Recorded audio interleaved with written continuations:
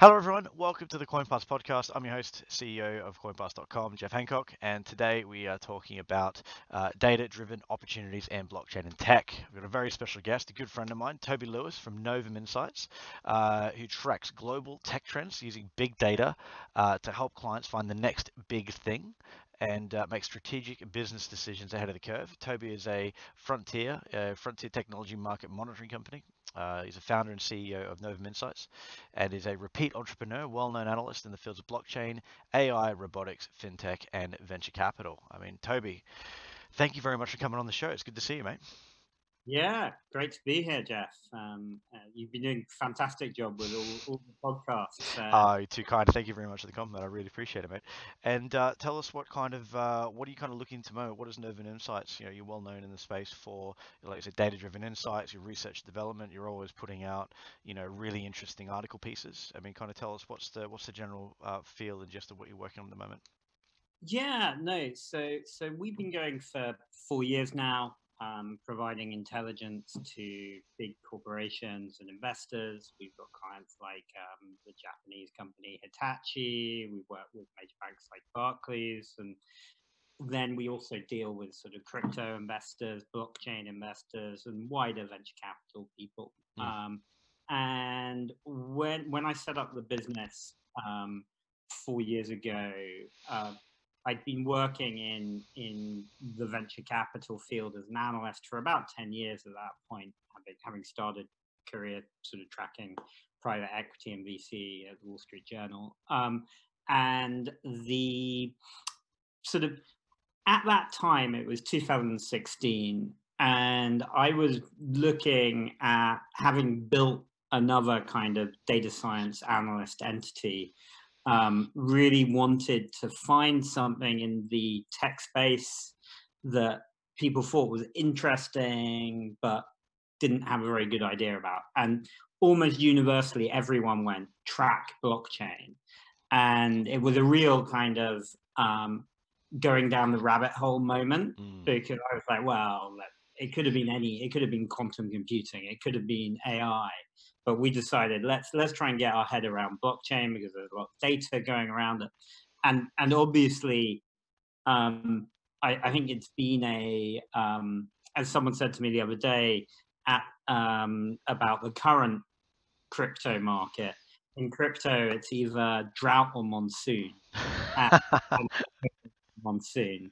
And the but we very very quickly from late 2016, if a lot of your listeners will remember back then that sort of Ethereum had just started sort of getting usage. It had done its ICO 6 months before, and then suddenly the market was flooded with all these new projects, all these new applications that were being built on Ethereum. So we had to wrap our heads around all of that extremely quickly, and then have been just in the field mapping, finding anything really from DeFi projects and looking at sort of really sort of um, um, really new things that are spinning up overnight Mm. to big enterprise blockchain projects, or sort of how the investment banks are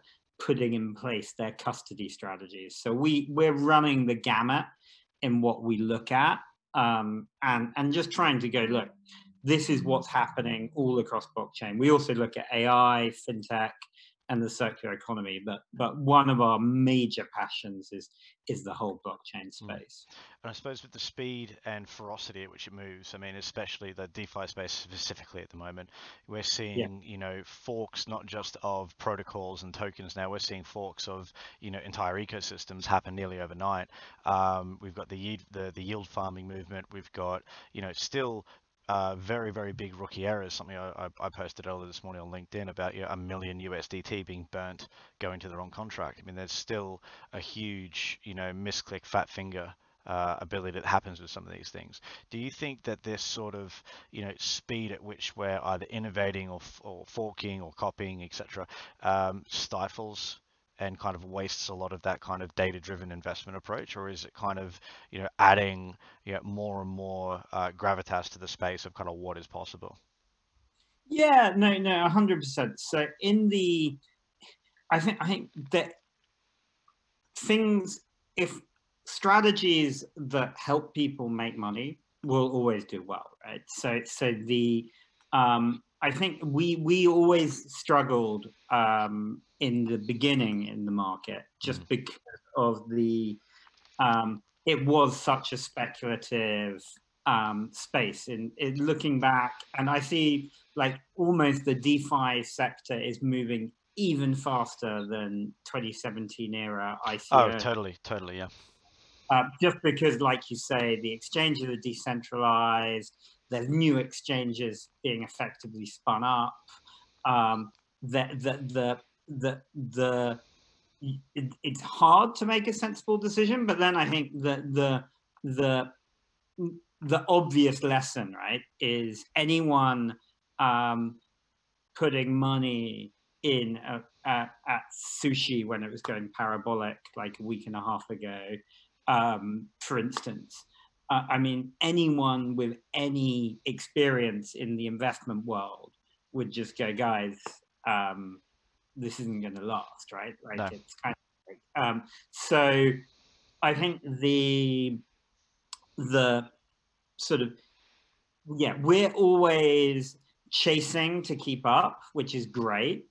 But then what we do is we can provide sensible ways of interpreting stuff. And we've got a very, very exciting move at the moment where we've actually decided, just because of how unique the crypto space is, to do a crypto specific spin-off that we're going to be talking about a lot more in the coming months.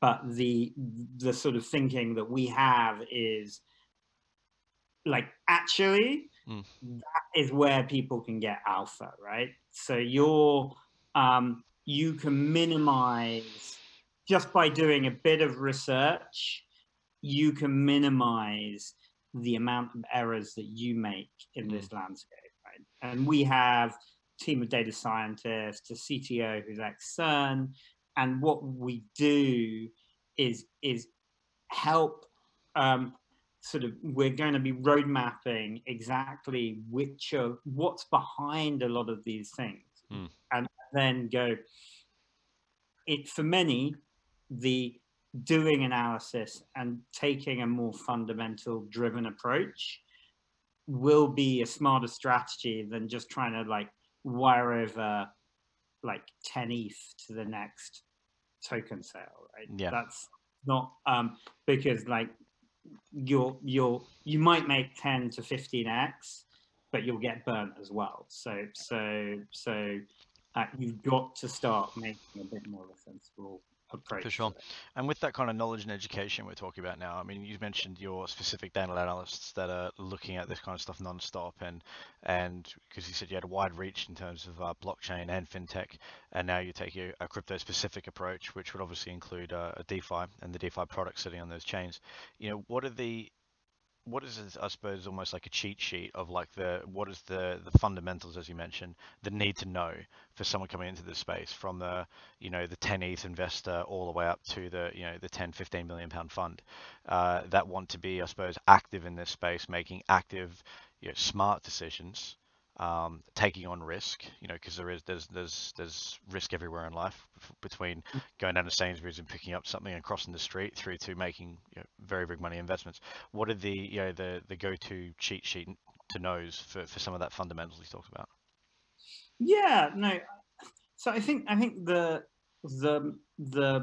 basic thing is it, all of crypto to date has been kind of redesigning the airplane in midair, right? We've got ETH 2.0 coming up, and the next extension of that. I think to do well in this space, I think you need to over time just get a really good understanding of what actually is going on in blockchain world, what is possible, what, and I think that the key thing is at at the moment, like quite a interesting investment strategy from the 2016, 2017 era was people investing in the protocols, right? So there was a whole bet on like which protocol was going to win out. And we're seeing an interesting evolution of that now, right? Where you've got the sort of clearly ETH is so dominant in this current DeFi boom, but you then need to get your head around the fact that that ETH transactions are always using gas, and those gas prices have shot up because there's so much activity in the network. So that is, I'd say, almost like the table stakes understanding of there's going to be new ways being developed now.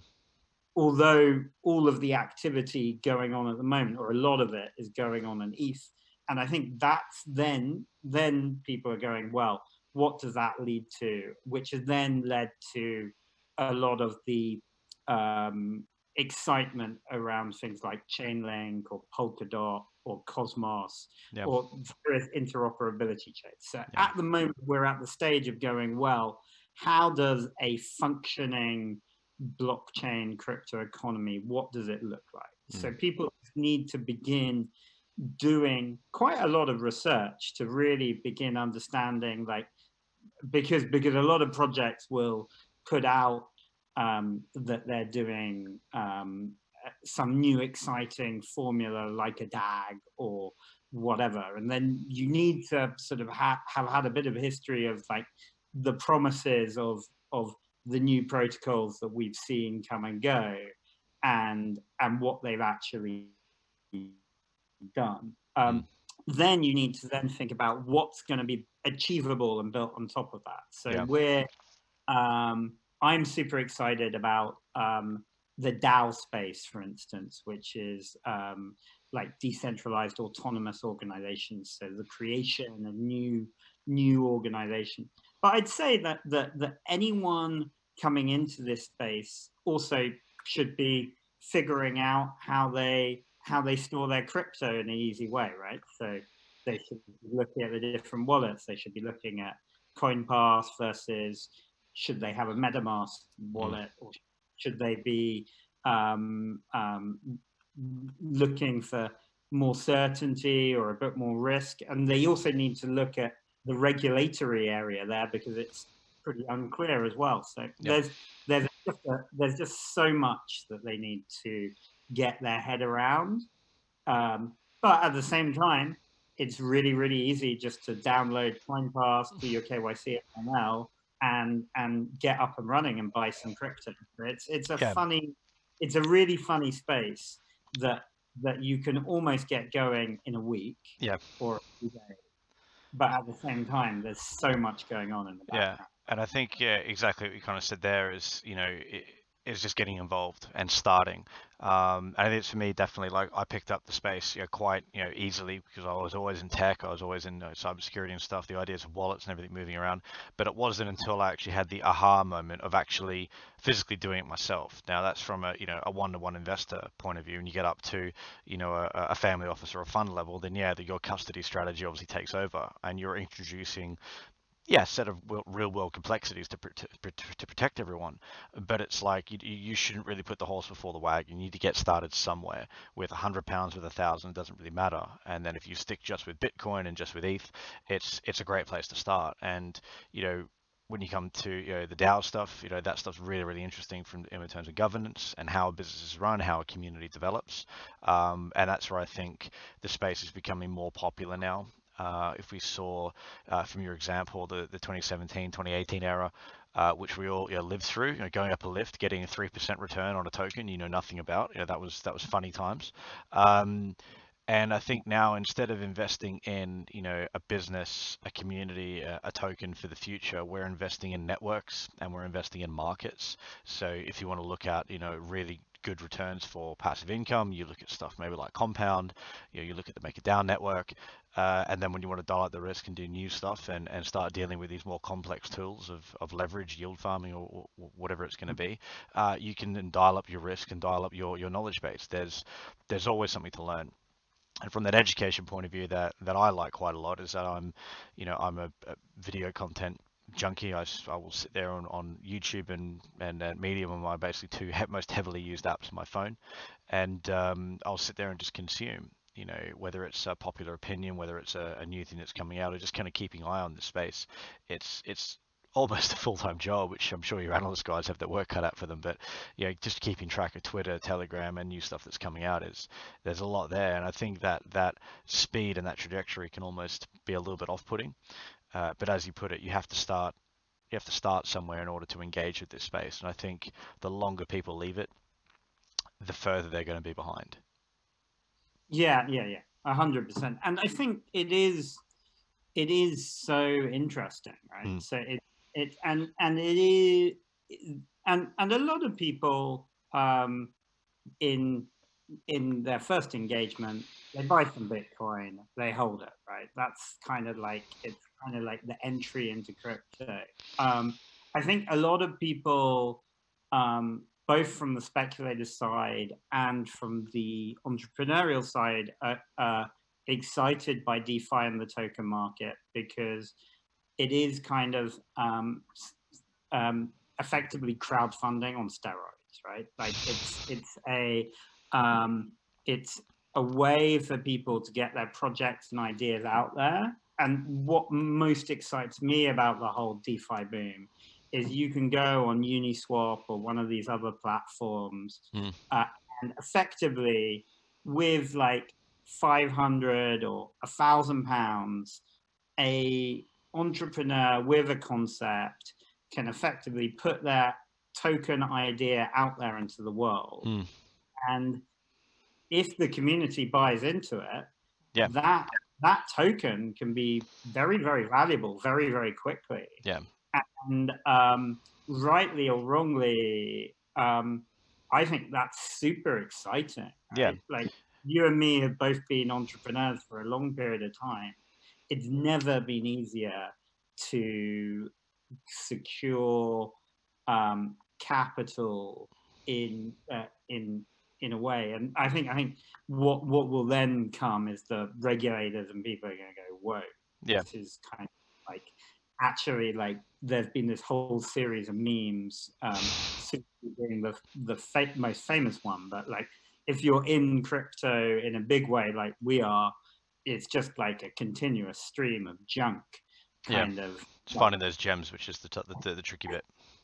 Yeah, and I think that's but there are a lot of gems, and the reality is like a lot of the projects that we knew in 2016, 2017, and were excited by, are now above the amount they raised at that moment. Right? So there's a really and some of them by a hell of a lot, right? And it has been like a lot of the good projects just stuck at it and kept doing stuff, even when they had like the SEC wading in and trying to pretty much kill off the market. A lot of these groups just dealt with a lot of huge regulatory uncertainty for startups. Now around as projects, well capitalized and doing cool stuff and building stuff. So I think it's been a really interesting process of how the market's evolved. And I think you're going to just see a tidal wave of innovation coming out of this, as well as jokes, scams, and hopefully people will become a bit less naive in how they engage. Yeah, hopefully that comes exactly back to the education point we came to as well. The scamming stuff, the cold calling, all the other stuff where it's clearly there might be an upswing or there might be a potential there, because it looks too good to be true, and it usually is.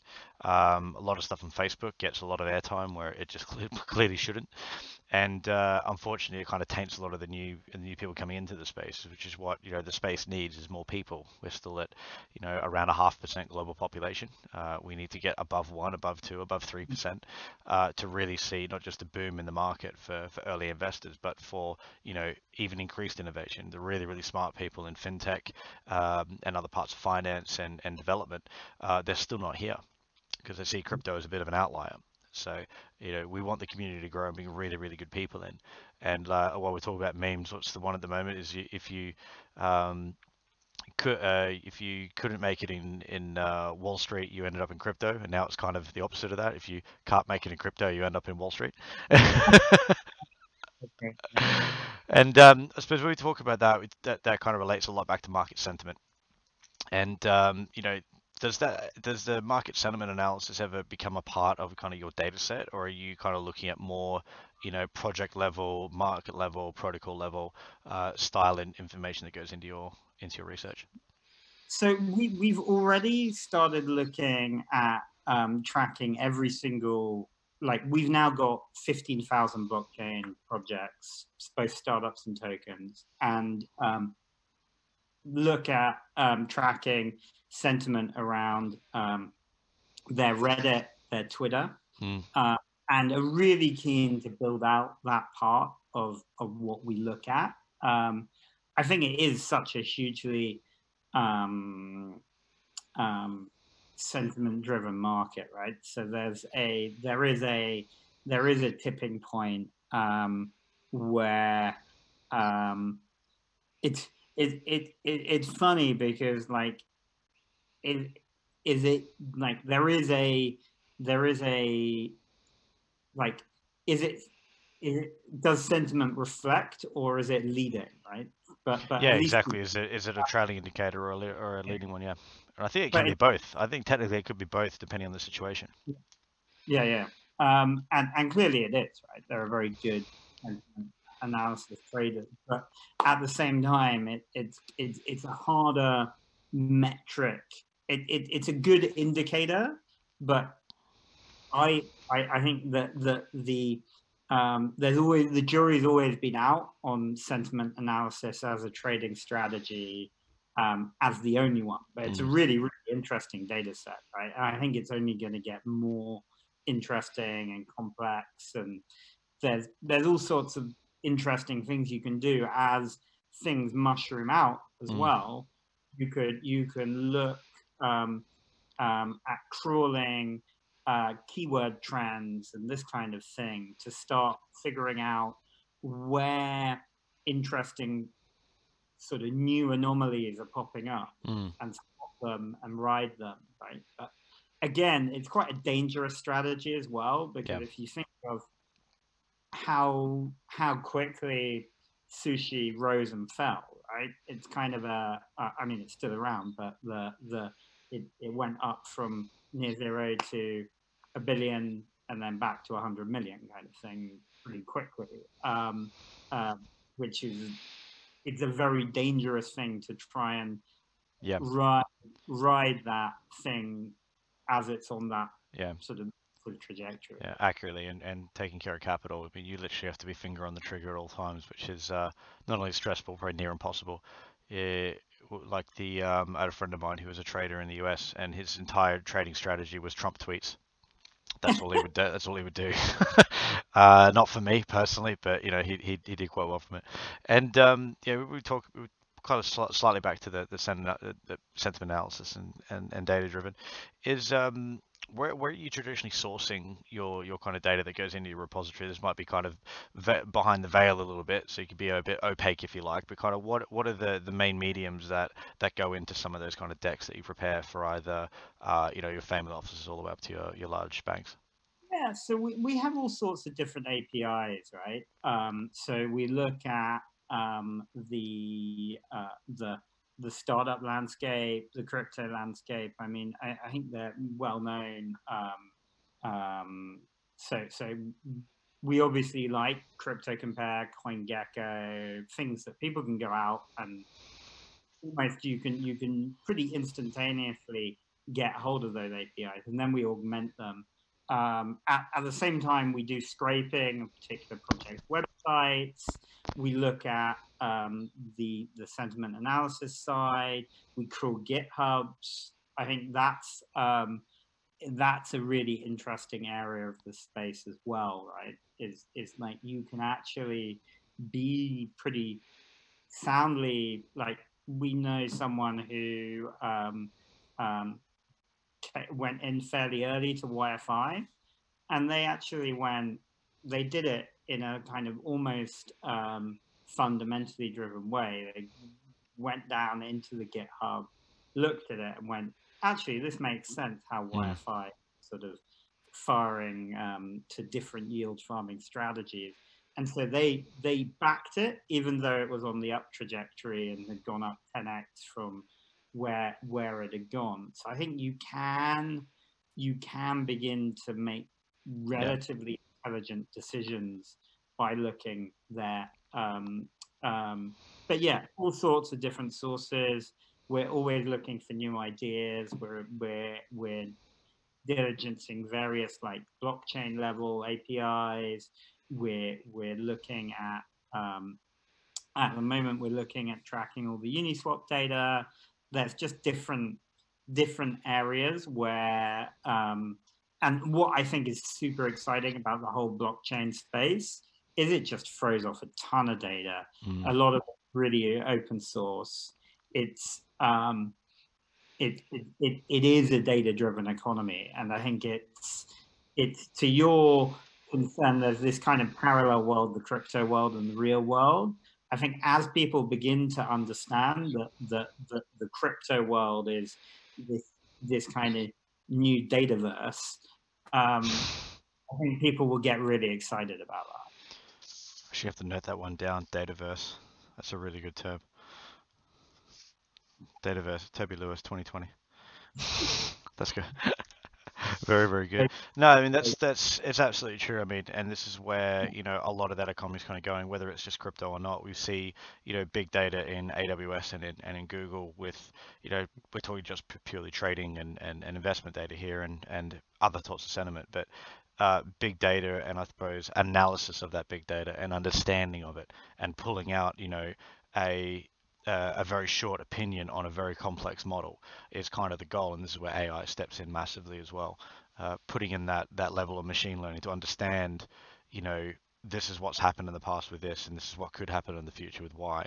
How do we get some meaningful opinions out of that? I think that side's really, really interesting to me. It's something I wish I had more time to learn about, but it is just such an enormous topic. I think just seeing the green tick on the mobile phone screen is kind of what where I'll be and what I need. And when it comes to we'll just finish on this. When it comes to the very, very top end of the spectrum, the investment banks, the big players, we mentioned really early on about their readiness, and it's about kind of the custody side of it. What else do you think they're really going to need in terms of this data-driven economy, the education, the knowledge, bringing on board, work with people like Novum Insights to really kind of get them into a investment and in I suppose trading level of readiness in what we're going to be talking about? Well, I think it's interesting, right? Like you and I both know some of the people at the major banks who almost wear a crypto hat, right? Mm. And Or have so, or have teams that are looking out for this stuff, like, not yet, not yet, not yet. I'm like, well, when?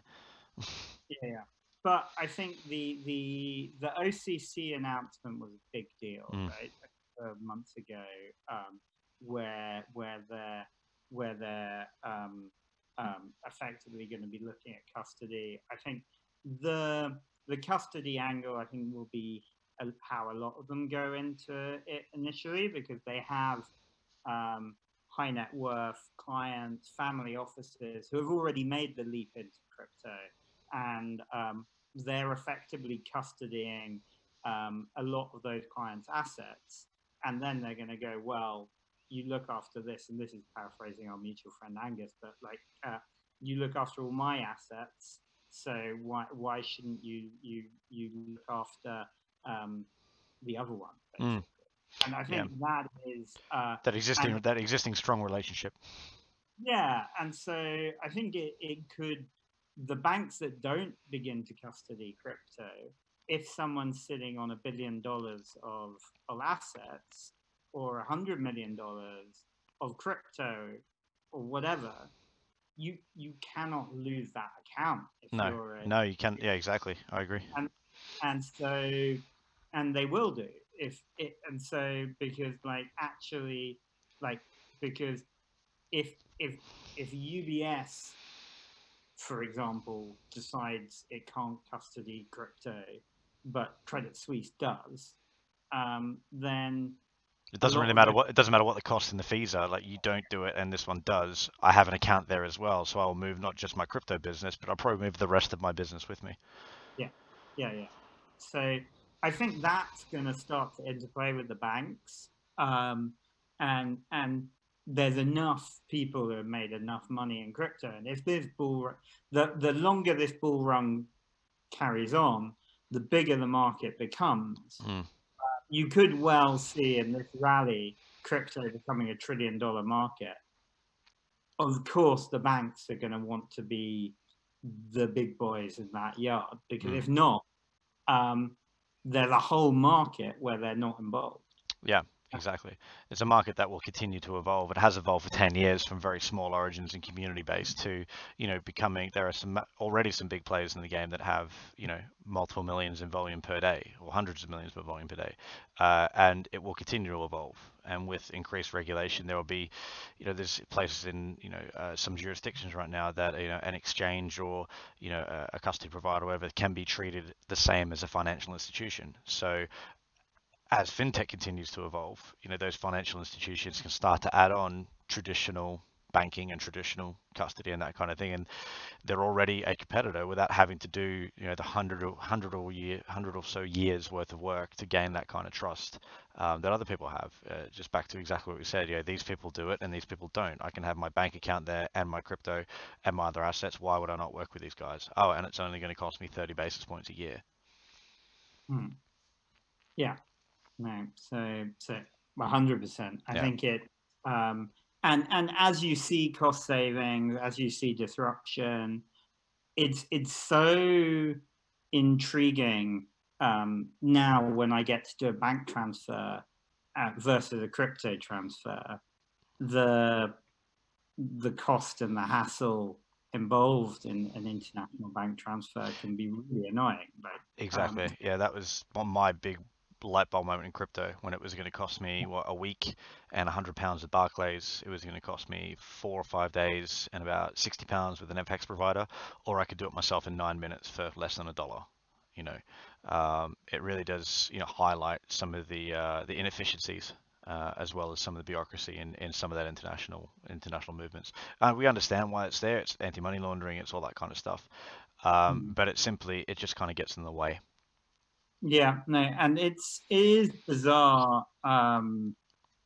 Yeah, and that is the worrying thing about the crypto universe is how we move over to that fully Mm, compliant landscape, or not necessarily like the whole burden of that, but like it's a very interesting conversation about how DeFi and FATFA tie up. mm, Um, the sort of US anti-money laundering sort of legislation, and that is very strict and mm. it is very scary. You do not get on the wrong side. Um, uh, and at the same time, you want all this innovation to continue. So Yeah, it's couldn't kind agree of more.